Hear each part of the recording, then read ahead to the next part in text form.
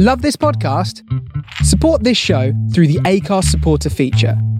It's up to you how much you give, and there's no regular commitment. Just hit the link in the show description to support now.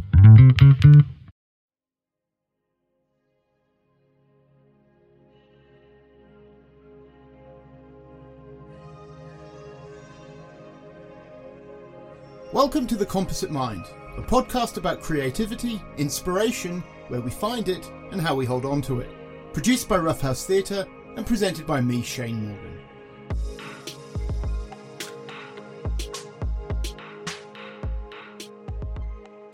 Hello and welcome to episode 5 of The Composite Mind. I am absolutely delighted to say that our guest for this episode is the DJ and broadcaster, the magnificent Rowena Alice. Now, the pandemic aside, Rowena DJs live gigs, and she also presents Incoming, which is a show dedicated to brand new music and is regularly the #1 show on Mixcloud for Islington Radio. She also presents Riot Diet on Boogaloo Radio, which amplifies the very best in rock, indie, punk and post-punk bands featuring women, trans and non-binary folk. Rowena is probably responsible, I would say, for a solid 75% of the music that I listen to at the moment, and both Boogaloo and Islington are making a huge impact on the indie station scene. Head over to www.islingtonradio.co.uk and www.boogalooradio.com and search for Rowena Alice on both of those to get an insight into how great her shows are and also the music that she plays.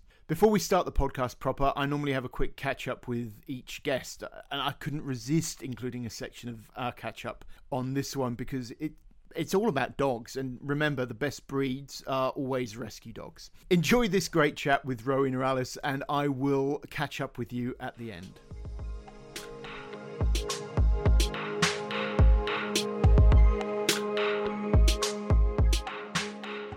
What dogs have you got? What have you got? Because I've got one just here who I can't relegate her to another room because otherwise she just completely freaks out. So we have, well, they're both rescue, so we're not entirely sure what they are, but one is a sort of trail hound, harrier hound beagle cross, so like a gangly beagle really, and the other one is a beagle basset hound cross. So no. I know. Yeah, terrors, but they're so lovely. And it's kind of crazy because we had this old golden retriever, the biggest, soppiest beast ever, really quiet, really well behaved, had since I was about 10. And we kind of inherited her like when my mum moved to a flat so that she could live in our house.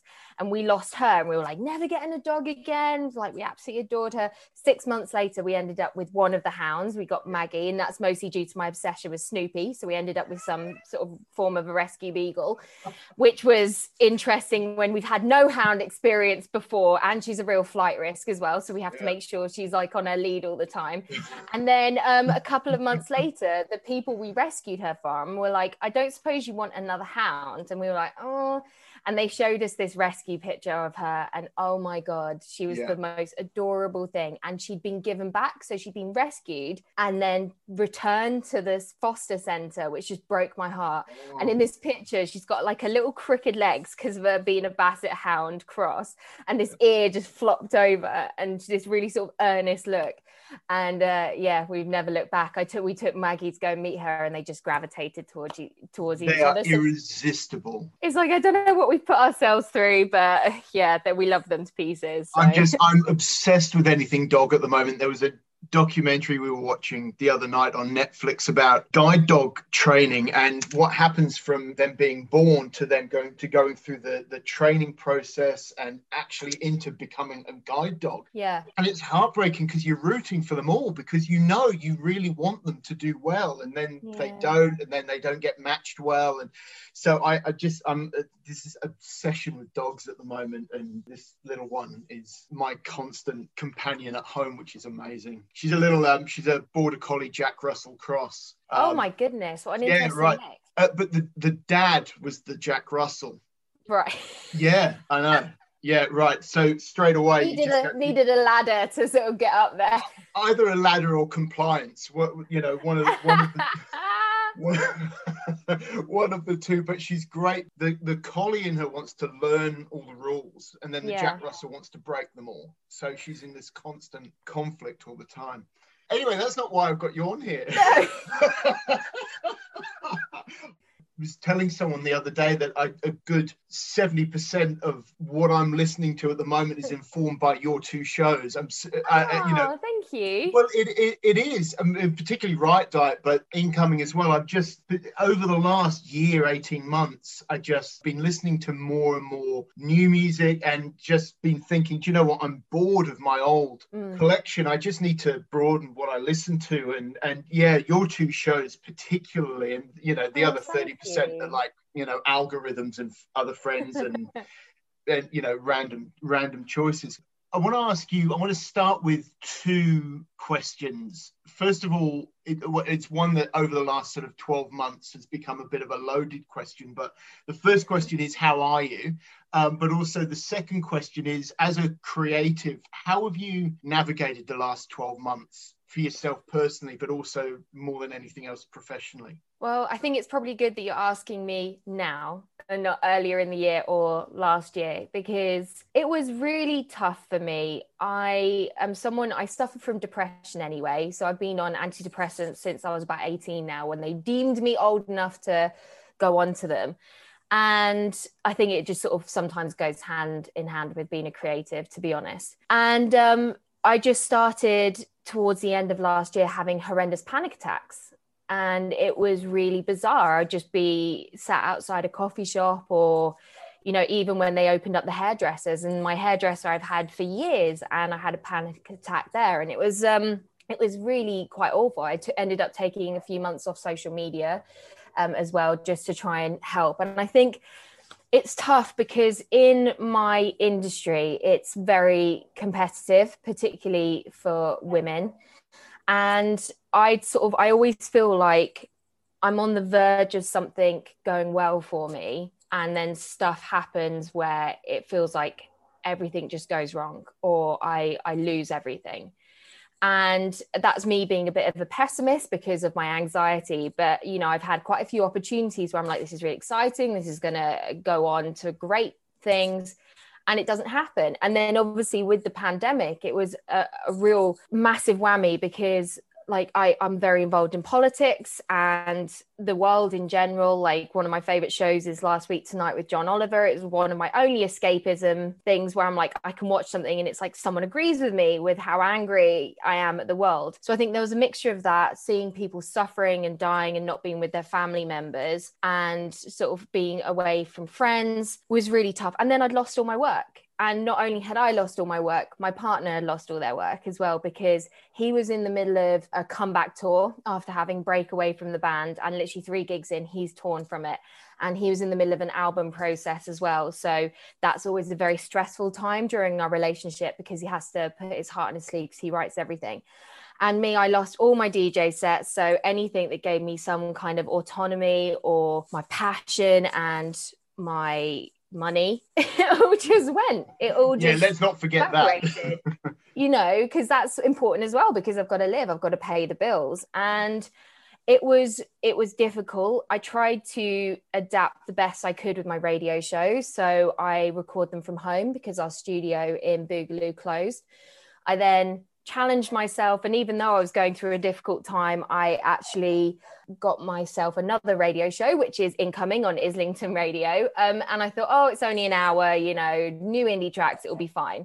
And actually it's quite fun to do, but I've had to completely learn a million new skills, because obviously I just usually make my notes beforehand, I sort out my playlist, all this sort of stuff, and I'd rock up to a studio, record it live, and then it's done, and then it's uploaded online. Like, once it goes out live, it was easy. Whereas now I've had to teach myself Logic. I've had to teach myself how to set up different bits of equipment, how to use stuff to do with sound, which obviously I'm all right with because of doing DJ sets. I'm quite used to levels and things like that. But like automation on things, so it's as if I'm riding a fader, but I'm doing it in a screen instead of actually using a desk. So I had to teach myself all these incredible new skills, which was wonderful. Like, it was very exciting to learn and discover, but also it was probably adding on to the stress that I was already have of being panicking, and and it was awful. Like I'd never really experienced an anxiety attack before, and it was just this whole thing where you just become this complete mess and you can't breathe, and it was really quite shocking to have. And I was having them so regularly. I ended up being, first of all, put on beta blockers, which again, like being quite young, is quite a shocking thing to be told, you've got to go on to these. And then I had to go through a process of lowering and changing one lot of antidepressants onto another lot, whilst also still trying to work. So it was tough. I took a bit of time off, so I ended up not doing my shows, I think, for about a month and a half, and I came back after Christmas, because I just needed that time with like my mum. Luckily, she's great. She's a single person, so she was in my bubble, and she lives like 5 minutes down the road to me, so I got to see her as well as my partner, which is good. So I had that kind of family comfort as well, which was really reassuring. But it's been a very bizarre year. I think at first I was like, oh, this is not too bad, because it's given my body a reset. I'm no longer getting in at 4 and 5 a.m. after having a couple of beers whilst DJing, and then having a McDonald's, and then making my way home, which wasn't the healthiest lifestyle either, and probably sort of didn't help with my energy levels and everything. So I was like, oh, give me a reset. I'll get ready. I can focus on different things with my shows. I can reach out to getting new interviewees and all that stuff. And but then it just kept going on and on and on and on. And here you go, over a year later, I've still not done a DJ set live that I've been paid for. And it's scary, but I'm lucky that my radio stuff has sort of taken off, really. I think after having such a terrible end of the year last year, I was then determined to come back, and I was given a new slot, which is much better on Boogaloo Radio. They decided to shake up the station, and they were like, we want everyone who focuses on new music 6 to 8 p.m. So that was really cool, because it means that listeners, especially because I've got quite a few in America as well, it was easier for them to listen live rather than having to listen back. And so I came back, and I was just like, I started reaching out to sort of people I kind of knew, or I'd made connections just because I've played them on my shows, or I've supported them, so they support me. And I started getting some really cool interviewees for Riot Diet. And then stuff started really taking off with Incoming as well, which I didn't expect at all, because that was more just to kind of flex my muscles with indie, play a few other things that obviously I can't play on Riot Diet, because Riot Diet on Boogaloo Radio has a rule where every band I play has to have at least one woman in. So obviously that kind of frees me up a little bit. And it's just like an hour of new indie bangers from like underground bands that I've found and I've come across and I love and I put out there. And it just started like heading up in the charts and then staying at this level of being in top 5. And then it's just got higher and higher over the past few weeks. So it's amazing. I was going to say, dare I say, number 1. I know, which was mental. It's so crazy. I didn't expect it when my station manager messaged me, because obviously it's on the Islington Radio Mixcloud. So they're the ones who get the emails and notifications. I was just like, what? No. And then when I went on and saw it, and it's in this little gold box as well on Mixcloud, it was really lovely. So it's been a real year of ups and downs for various reasons. And I think, I'm not the only one who's suffered with work stuff. I'm lucky that I'm still here with my health. A lot of people aren't. So you have to think of the positives, the fact that I'm back on track with my mental health, which is lovely.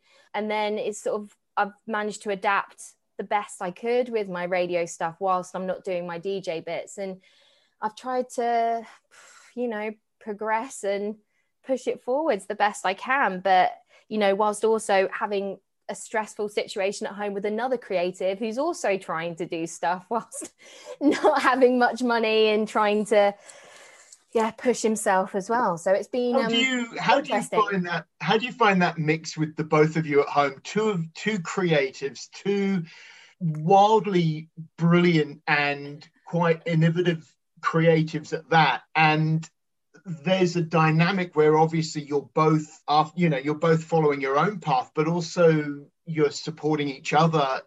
Do you ever get a moment, and when you do, how does it work? Those moments where you go, do you know what? We're not working, there's no music. We're just going to quieten the noise a little bit. How do you do that? How do you manage to achieve that? Do you achieve it? We go away from each other. he will go and find sanctuary at a coffee shop or on a bench if it's not open, and he'll read, or he'll go to his studio and do work. And I will either go to my mum's and watch some telly with her, or I'll go out with my dogs. Or I'm also lucky, I've got a friend who she's actually originally not from the UK, and she had a really difficult time through the pandemic as well. And I ended up becoming her emergency contact and her sort of not legal guardian, but it was really crazy. Obviously, I won't go into it because it's her business and not mine. Yeah, sure. But I had to end up coming into her bubble as well. So luckily, I've actually managed to see like one of my best friends as well every now and then, which has been really quite nice. And so obviously I go and have some wine with her and a bit of a moan, and then we sort of come back, regroup, and we watch something on telly and we're okay again. But yeah, because we are a couple that are used to having time apart. We, ever since the beginning of our relationship, so I just turned 17 when we got together a long time ago now. And he's 5 years older than me. So you can do the maths because I'm not very good at that. He was touring. He was, about to make his second album. He was touring the world. And so we'd have this very intense, lovely, brilliant time together that, was still typically sort of heated, and we'd have fights and stuff. We've just always been that couple, because I think it's been very sort of passionate with, like, we massively love each other and then we really fucking hate each other. That's kind of how the dynamic of the relationship has worked. But it's how it has been for us, and it's what we've been used to for like 15 years now. So we are used to having the distance, and it's been quite difficult because he had a break from the band to go to university, because he never got to do that. He got into the band when he was a teenager, so he didn't ever have that chance. So he was like, you know what, I need some space. I've written 4 albums. I need to have a breather and go to uni. So he did. He went somewhere that was quite close to home. And so he was around a lot more. Then obviously he was meant to be going back out on tour, and the pandemic happened. And so in about 4 or so years now without him going on tour, and then with me not going out to my gigs or anything like that, we've just been right on top of each other. And it, unfortunately, we can be two powerful forces, but often when they collide, it can be very explosive. So yeah, we are not used to being on top of each other, and it can be difficult. But yeah, we've learned coping mechanisms. I think having the dogs as well, that are kind of like our children, really help as well. Because it's kind of like doing it for the kids, sort of calming the situation now. Because they're 2 rescue dogs as well, so we can't quite be as like run screaming at each other as we used to be, which is a relief as well, because I don't want to go back to being like a young person having those kind of fights. No. But we sort of take the dogs out for a walk, or we'll just watch something on TV or a film or a box set or something, and stuff will be okay. And I'll usually make us some food, because bless him, I love him, he wants to offer to cook, but again, because he's always had catering and stuff for years during his job, he's not really a cook. I'm more of the person who makes the food in the family. So I'll make us something quite nice, and then usually stuff will be okay. The thing I wanted to ask you about, because you were talking about Boogaloo and Islington Radio. There's been a number of independent stations over the last couple of years that have really risen to the surface. Why is that? Why are we now turning away from mainstream into more indie stations that have a much broader, I mean, maybe I'm answering my own question here, but have a much broader playlist, have a much broader reach as well? And of course, with the advent of technology and the internet, we have more accessible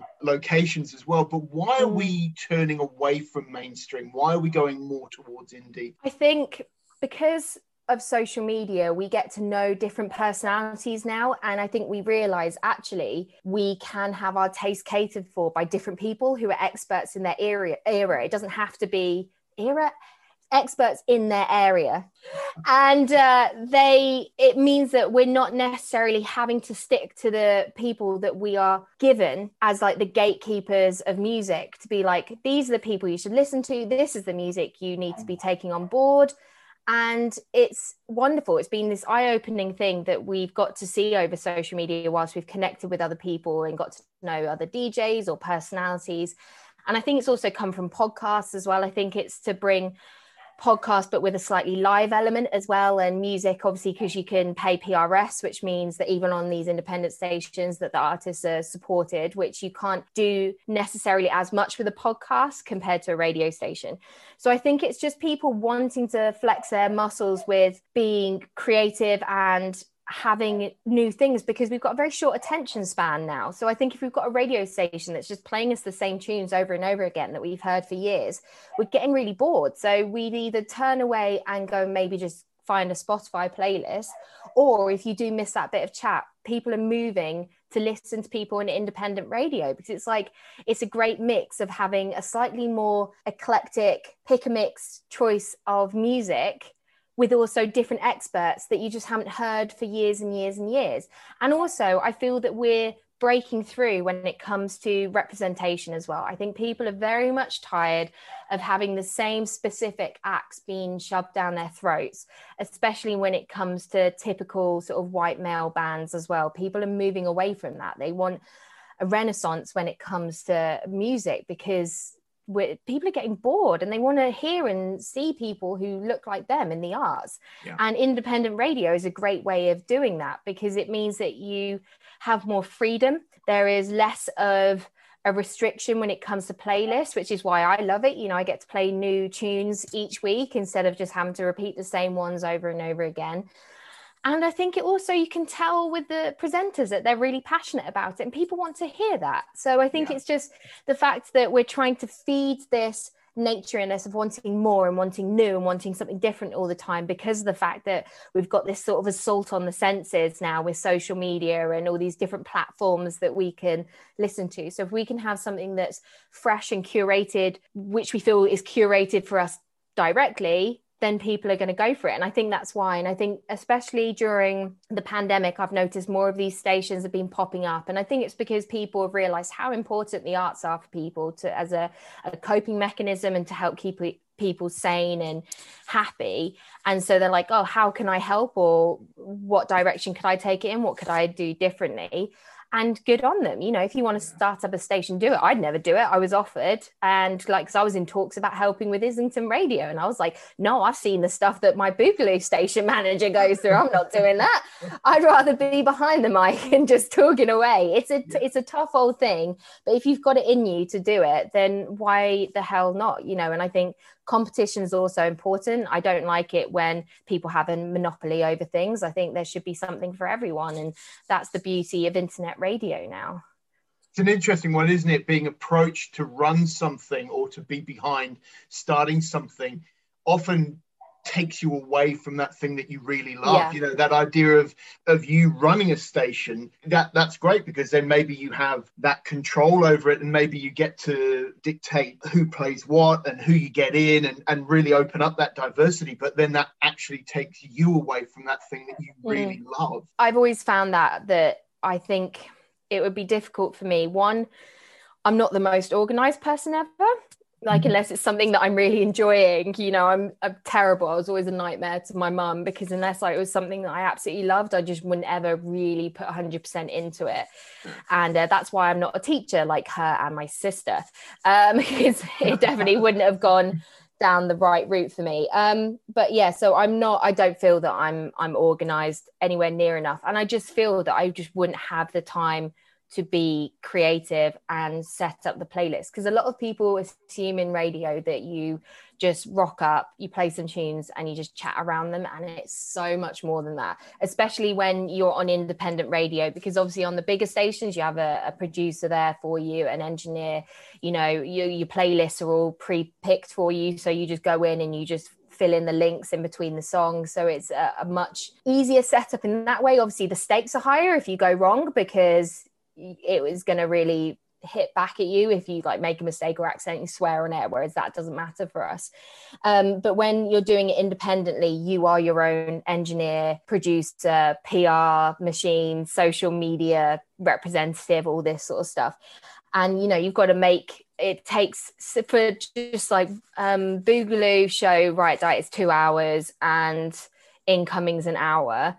And so I have to find 3 hours of music in total each week with new releases, which only come out on Fridays. So that's obviously then today, after like chatting to you, because we're recording this on a Friday, I'll be there trying to manically find all the tunes I want to play.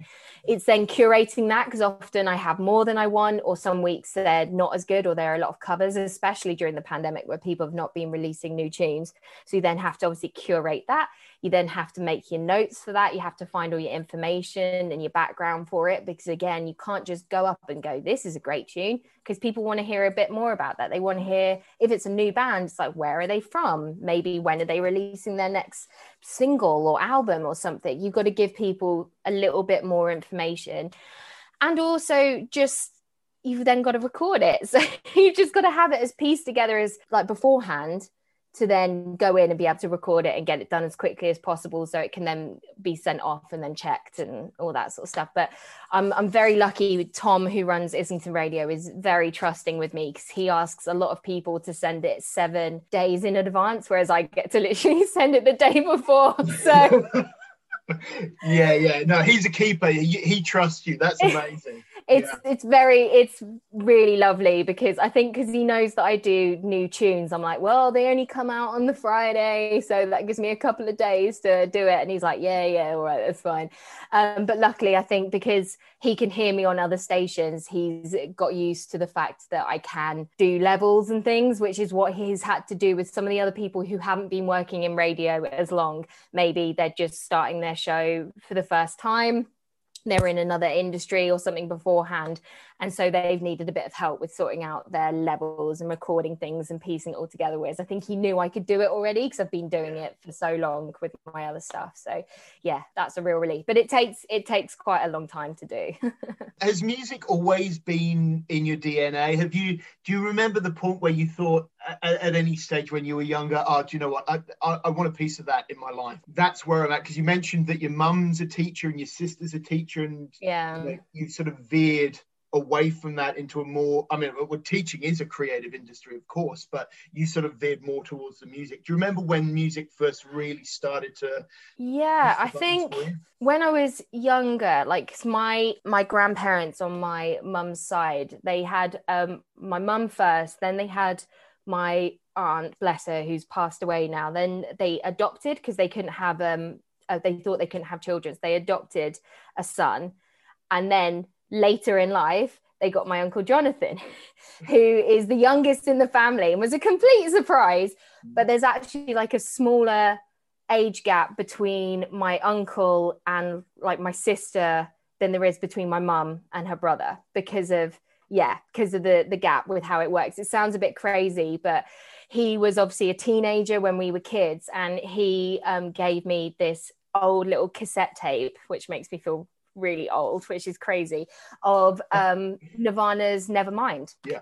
And it was just absolutely phenomenal. You know, I'd heard little bits of rock here and there. My mum went through a phase of playing Oasis, What's the Story, Morning Glory a lot, like after my dad left, and she loves Fleetwood Mac and has like an original vinyl LP, but then she also very much is into a sort of pop and little bits like that, but she's not massively into music, because my mum's always said it makes her sad, you know, she finds it very emotive, and sometimes I don't think she can control that, so she's listened to bits here and there. But yeah, when my uncle showed me this, and it first like kicks off with Smells Like Teen Spirit, I'd never experienced music like that before, and I was like, I didn't know it could sound like this. It just blew my mind.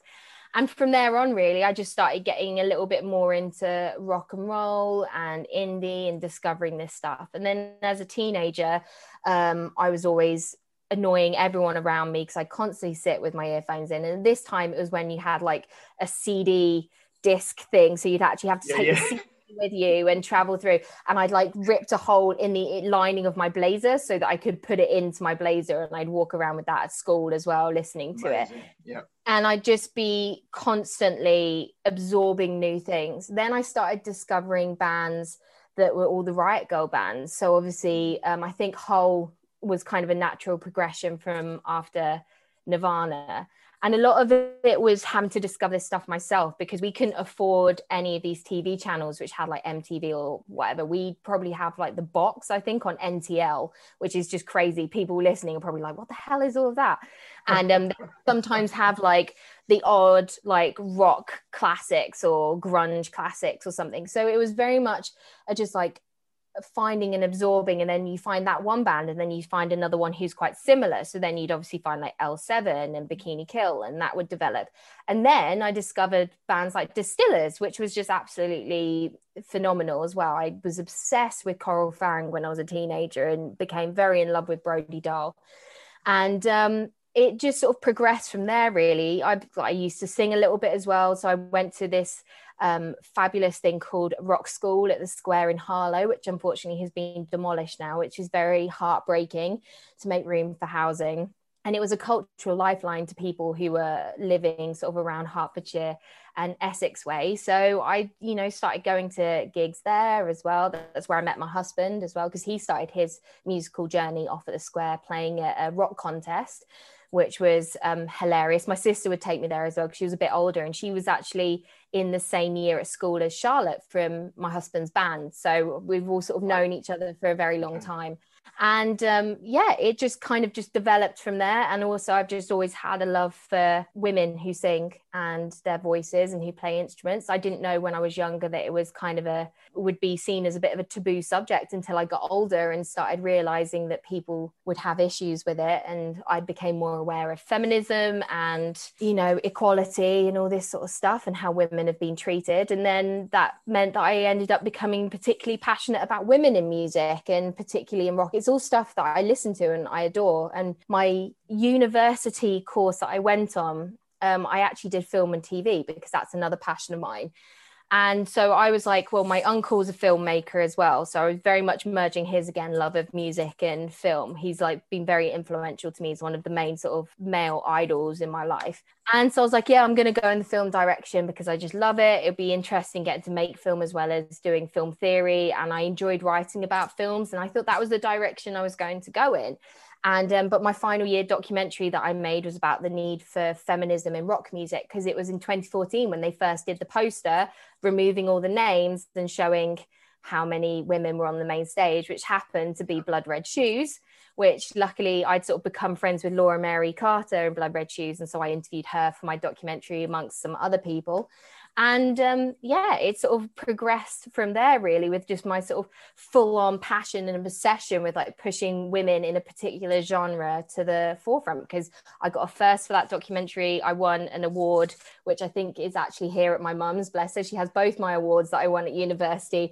I've got the ITV documentary, like Best Documentary Award, which was really lovely, because when I was pitching it to my tutors, they were like, you can't do this, because you can't just having feminism in the title and having it with just all women that you're interviewing is not gonna go down well. And tell me they were all blokes that told you that? No, one of them was a woman. Yeah, the documentary teacher herself was a woman, and she was the one pushing against it.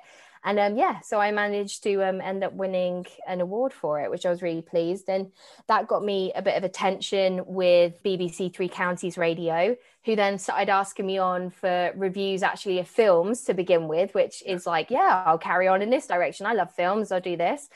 And then it started progressing where it was just more of an entertainment and showbiz thing. And then I was like, how can I do more with my love of music? And I started breaking into more community radio. It was, first of all, Hoxton Radio.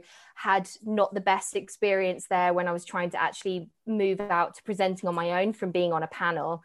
And it just so happened that when I had this bad experience of recording my first demo with them, Jen, who runs Boogaloo Radio, had just finished her show and was in the studio there as well. And she was like, you know what, I'm thinking about setting up my own station, doing my own thing. Would you like to be involved? And yes. There you go. Diet was born. So it was kind of quite a long journey, but, you know, it's all just been from just loving the arts. And it's amazing how film and music cross over so much, you know, whether it's soundtracks or movies influencing music, you know, it's all been two massive loves of my life. And it just so happens that the music ended up taking over the film side of my life, really. And I think it was also because, in the film world, it's very, very small. It's quite niche. You know, you often have the same people writing for the same publications.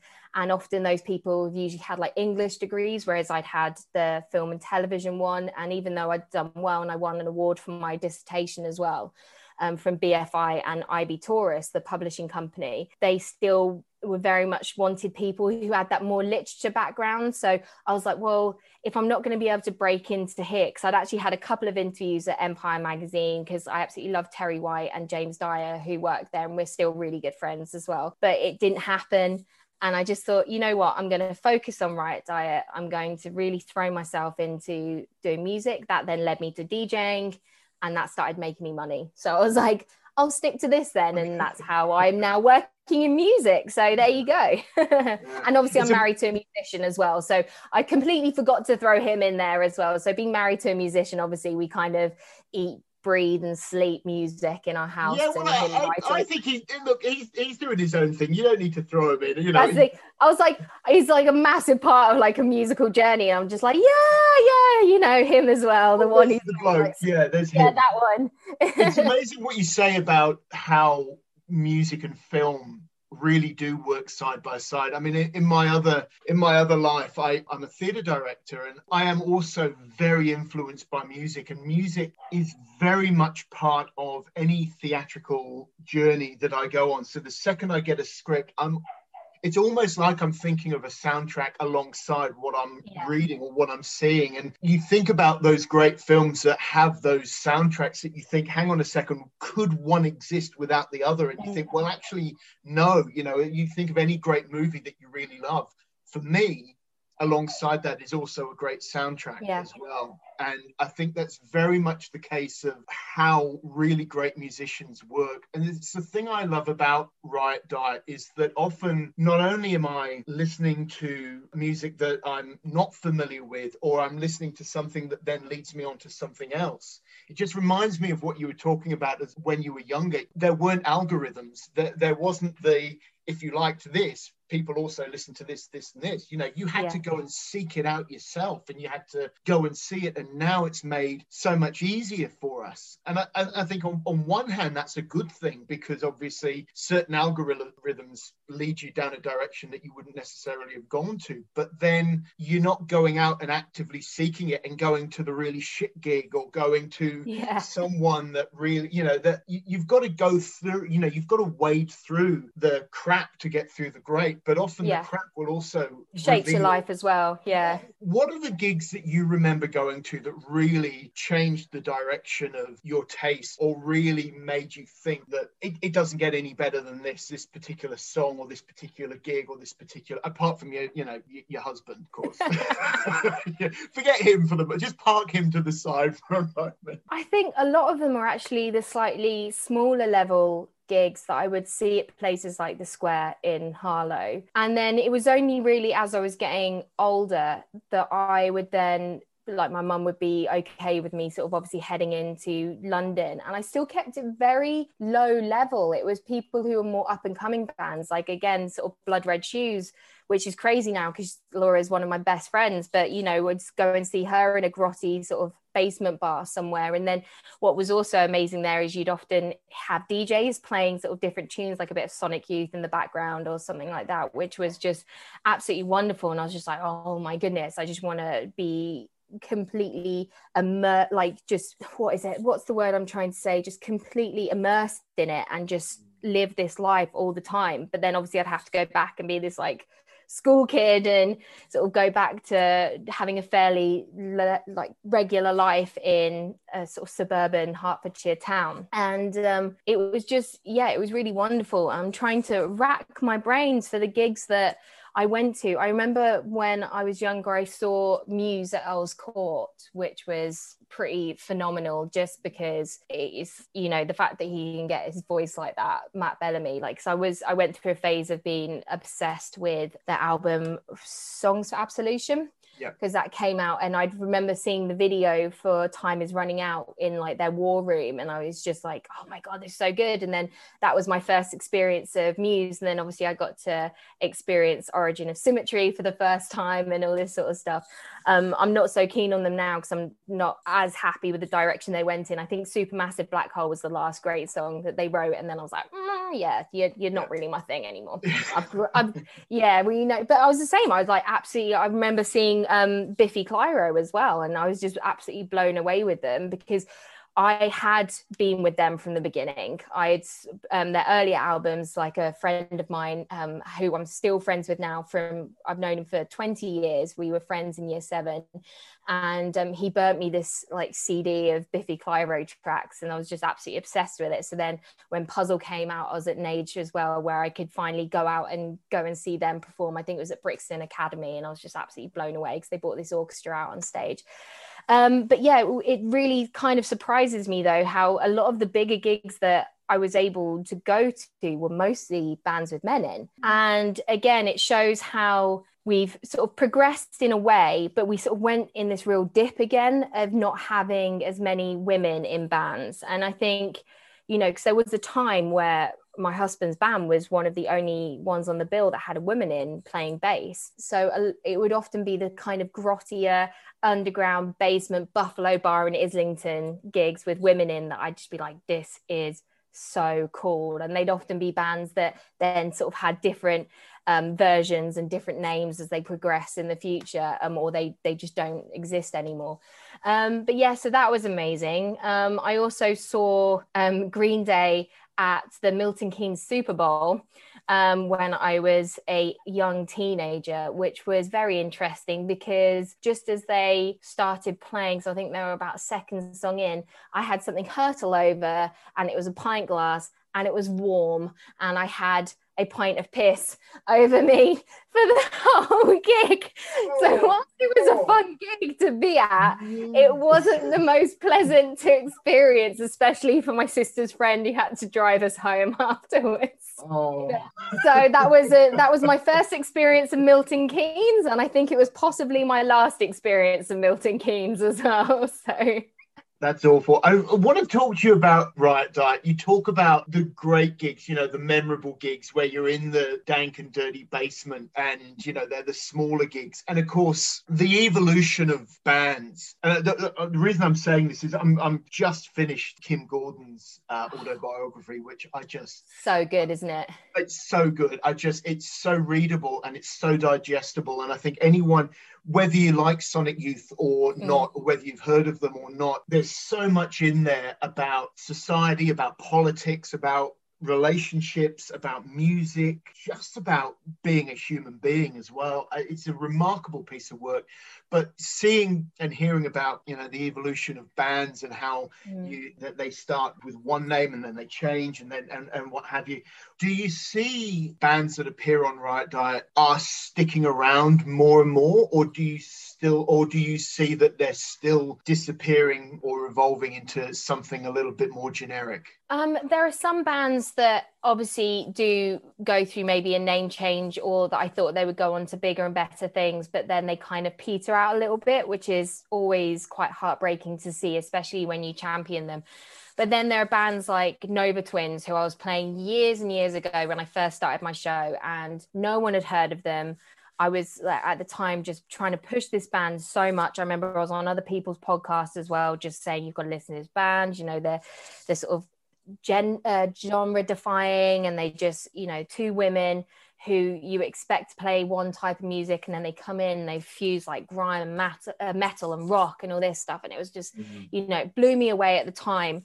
And the fact that they've just kept like progressing further and further, and when you see people being like, oh, this new band Nova Twins, and obviously I've got to see their progression, and we've been very close because of that support. And we'd said years ago, like I've got emails in my inbox from 2015 where, you know, we were saying, oh, it'd be great if we can get talking with stuff, and we're like, yeah, and obviously stuff didn't end up happening, but I have interviewed them now. I managed to get to do it during the pandemic, which was wonderful. And it's lovely because these people have watched me champion them And then they've supported me as they've got bigger. And it's been a mutual relationship, which has just been absolutely wonderful for me to foster, because I'm passing on these bands that I'm so excited by. And then it is wonderful. Like sometimes inside you, when you see them like getting much bigger, a little bit of you is like, oh, you know, they're not kind of my like little nice secret that I get to hear and share with people as much now, because they're a bit easier to find and listen. But then you have to remind yourself, it's like, well, why am I doing this show? I'm doing it so these people can have a platform and people can listen to this incredible music and these artists so that they can become more successful. You know, you want to be a bit of a starting point. So when you see them getting the success that they deserve, it's also a really joyous feeling to have them progress and get bigger and, you know, start getting Radio 1 play. You know, it's amazing how many of these bands that I've been playing for a couple of years suddenly then become future artists on like Jack Saunders' show on Radio 1. And you're just like, catching on. I'm happy. It's good to see that you're finally what took you so long? What took you so long? You know, it's tough when you're on these bigger platforms, because I don't think you necessarily have the time to sort of like, it's almost like crate digging, but obviously online and finding bands in that way. But yeah, you definitely see them growing and it's lovely. And I've seen people go through different name changes, and obviously they message going, by the way, you played us when we were this for this now, just giving you a heads up. And I'm like, yeah, okay, that's fine. Don't worry. Thank you for letting me know. So it's actually a really wonderful thing. And obviously on Riot Diet, I play some of the bigger bands that are well known as well. And what has been wonderful is seeing how some of the Riot Girl bands from the 90s have adapted and evolved. You know, they've become much more progressive. They're not necessarily just as white focused now with stuff, because it was very much a middle class white suburban sort of vibe with the early Riot Diet stuff, which is still great. Girls to the front, feminism. I was very much sort of influenced by that when I was younger, but they've kind of come out of this bubble and they've realized that, again, to be feminist, you have to be inclusive of everyone. And that's whether it's with trans women, non-binary folk, you know, these people all part of this bubble, and people of color as well, which is something that I've always been very, very strict on with my show as well, is that it's not just an all white show, because it's like, well, there is no point of me saying I want to fight for these women in music and then I'm ignoring like huge sort of subsections of these people that are making incredible music. And to be honest, they're the people making the groundbreaking music, because often they're bringing in different experiences and different music that maybe they were brought up with, and they're just creating something completely new and exciting and vivid, and it's just so wonderful to play and put onto my playlists. And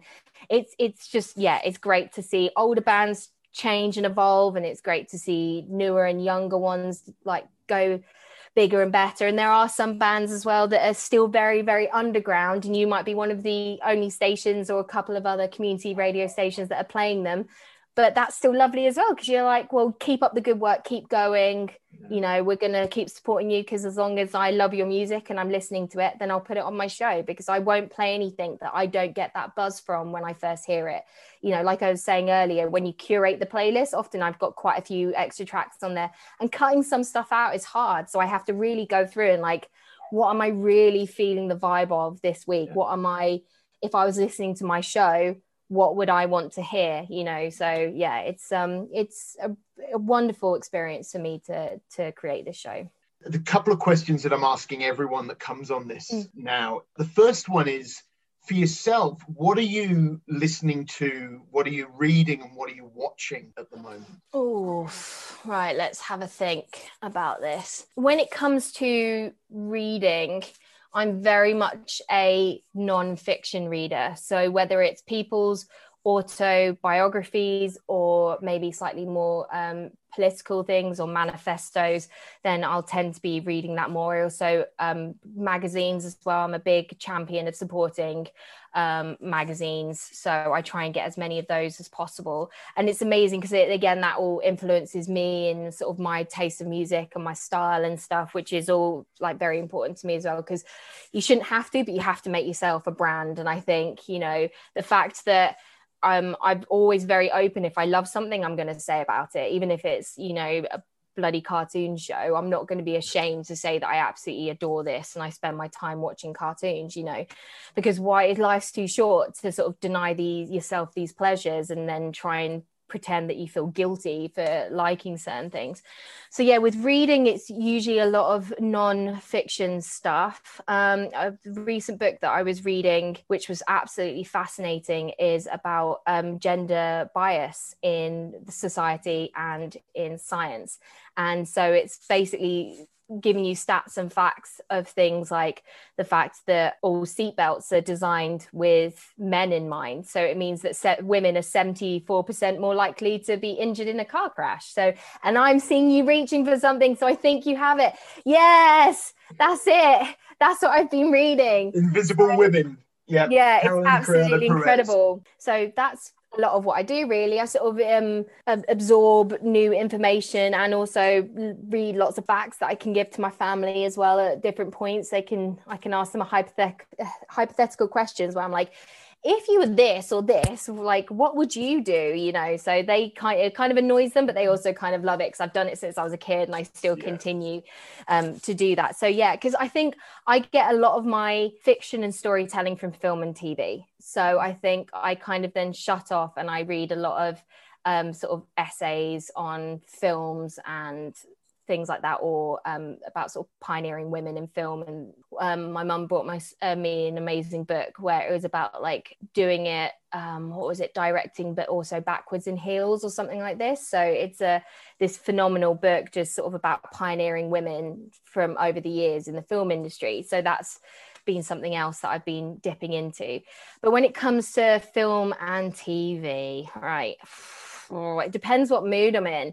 Because I am someone who, my version of like trash TV that I watch to shut off is usually like cooking programs, which sounds really weird, but I love like MasterChef and Great British Menu. The other cooking program that I am completely obsessed with, it's called The Chef Show, and it's the actor. Is it Jon Favreau?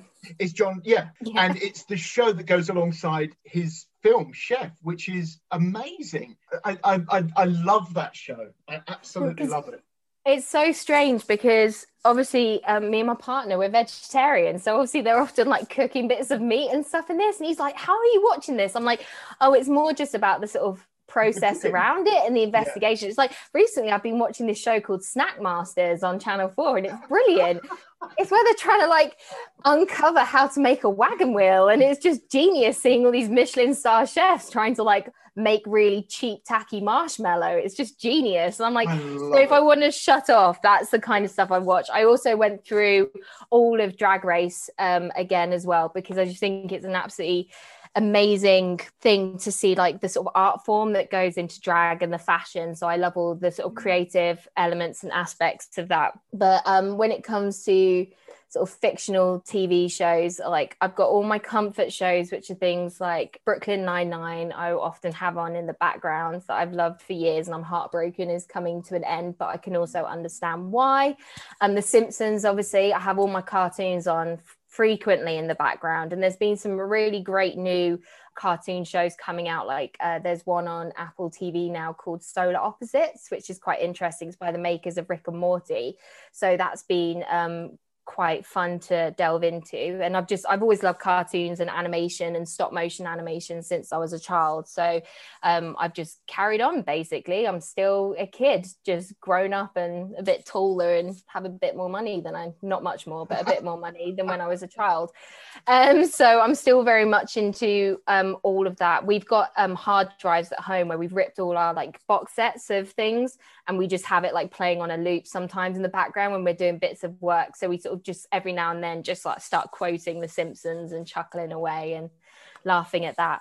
And then with films, it's difficult because obviously I used to go to the cinema like so often that I just often have these brilliant new films that I could sort of digest and be either shut off or be inspired by when watching. And hadn't had that for so long, which is a real shame, even though there've been some new films out. Like, I'm absolutely obsessed with Barb and Star Visit Vista Del Mar. It's just genius, you know. Love it. I'm trying to think of stuff that I watched. I said earlier, Last Week Tonight with John Oliver. They're all very fictional, non-fiction stuff, I mean. Films that I always go back to. I have a monthly watch of Royal Tenenbaums with Wes Anderson. It's one of my all-time favorite films, and it still gives me shivers when I watch it. But it's probably I still think it's his best work. Think it's his best work, without question. Absolutely. I've got Margot on my arm as well, so gorgeous, amazing. But also one of the best soundtracks as well that he's done. When she gets off the bus and Nico's playing, it's just phenomenal. And the bit as well where Elliott Smith's playing is what got me knowing about Elliott Smith. It was just absolutely phenomenal. Like, obviously, if people haven't seen the film, I don't want to ruin it with what happens in that scene, but it's just mind-blowing how it still really affects me. There are other films as well which I often play as a bit of light relief, and Speed is one of them. Absolutely love a bit of Keanu Reeves and Speed. It's incredible. To be honest though, I can watch Keanu Reeves in anything. Like, I'm still have a massive crush on him, to be honest, and he's probably one of the only 90s stars that hasn't let us down in some way. So you feel like you can still really adore him and like him as well. I can't go past Point Break. Point Break's my my Keanu film that I just keep going back to. But then, of course, you know, you've got Swayze, and I agree with you about Keanu. I just think he's untouchable. Yeah, there's something about him as well, because you wouldn't necessarily say he's one of like the greatest actors of our time. He's not at all. But you know, you forget though that he can be a very funny physical actor as well. You just look at things like Bill and Ted, and when he's always played that kind of dopey sort of teenager, he was just amazing. But then he's done things like My Own Private Idaho, which is just really phenomenal as well. So I think actually he's a superb film actor. So I think I'd probably go back to lots of 90s films again, I think, if I wanted something that is relaxing. So there was some real groundbreaking movies there, with some of the women breaking through with directing, obviously, like with Point Break, and then just great action. We had great thrillers, and there were also like Spike Lee as well was just really breaking onto the scene then as well, like massively. So I think I'd probably go back to a lot of 90s films. In fact, I nearly started doing a podcast all about 90s films with Anna Bogatskia, who is on Wittertainment and stuff every now and then, which is amazing. I'm really, really proud of her. So yeah, it's that's probably where I go for my comfort stuff. You know, you've just made me want to go back and watch all of those magic 90s movies as well, which I'd be more than happy to do. The second thing that I wanted to ask, and this is, again, something else that people who come on this do, and it's the question that I'm really looking forward to hearing what your response is. We're creating a playlist. Everyone who comes on this has to choose 2 tracks that they would have on our playlist that runs alongside the podcast. So, and I know that for someone like yourself, this is an almost impossible question to ask. But what are you doing to me, Shane? I'm going to ask you anyway.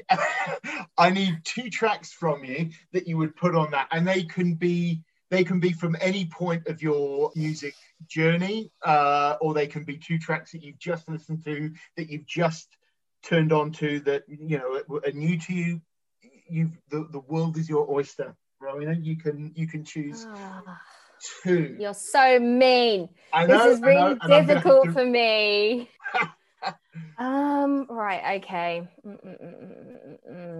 What's the first one that comes to mind? I probably have to put a Nirvana track in, obviously, because we've also talked about Nirvana before. So I'd probably go with Aneurysm, because I just absolutely adore the line, "I love you so much, it makes me sick." I nearly got it tattooed onto me. And then see, now I'm like, do I go for one that's more from my teenage years, or do I go for a newer band? I mean, you're a walking playlist anyway, so really, you know, asking you just to come up with 2 is awful, but I'm going to do it anyway. Seeing as we spoke about them earlier and I mentioned, we'll put on Nova Twins and we will go for Lose Your Heads. Why? Yeah. Because it's one of the first, it wasn't the first song of theirs that I heard, but it was the first one that really blew me away so much. I was like, these girls are going to be massive. And I still have it on many playlists just to really sort of shake things up. And it also really sums them up as well, because I think they are singing about the fact that, you know, these two Black women walk on stage and people think they're going to do like a sort of Beyonce set or a bit of rap, and then suddenly they're just absolutely slaying it with their instruments. And, you know, the sound that they can get for just having two of them and then someone who helps Matt on drums every now and then is just so perfect. So yeah, we'll put them on as well, because I feel that they're great because they just sum up everything that Riot Diet's about, really. And yeah, I love them to pieces.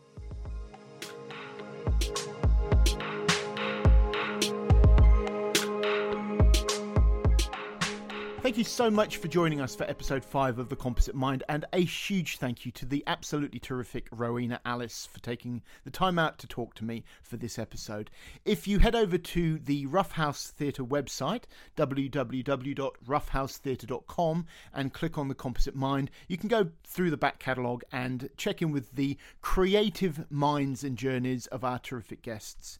You can also head over to Spotify for the Composite Mind guest curated playlist as well, and it has turned into an absolutely banging playlist with some terrific tracks as well. Thank you so much for joining us. If you want to support us and if you want to support the future of the podcast, you can also buy us a coffee. If you head over to www.ko-fi.com/The Composite Mind, it will tell you how you can support the podcast and also its future. You can also head over to any of your favourite podcast platforms and subscribe, give us a star rating, bang on about us on your socials as well. All of that is hugely appreciated. Have a great time going through the back catalogue, and we will see you next time for episode 6 of The Composite Mind.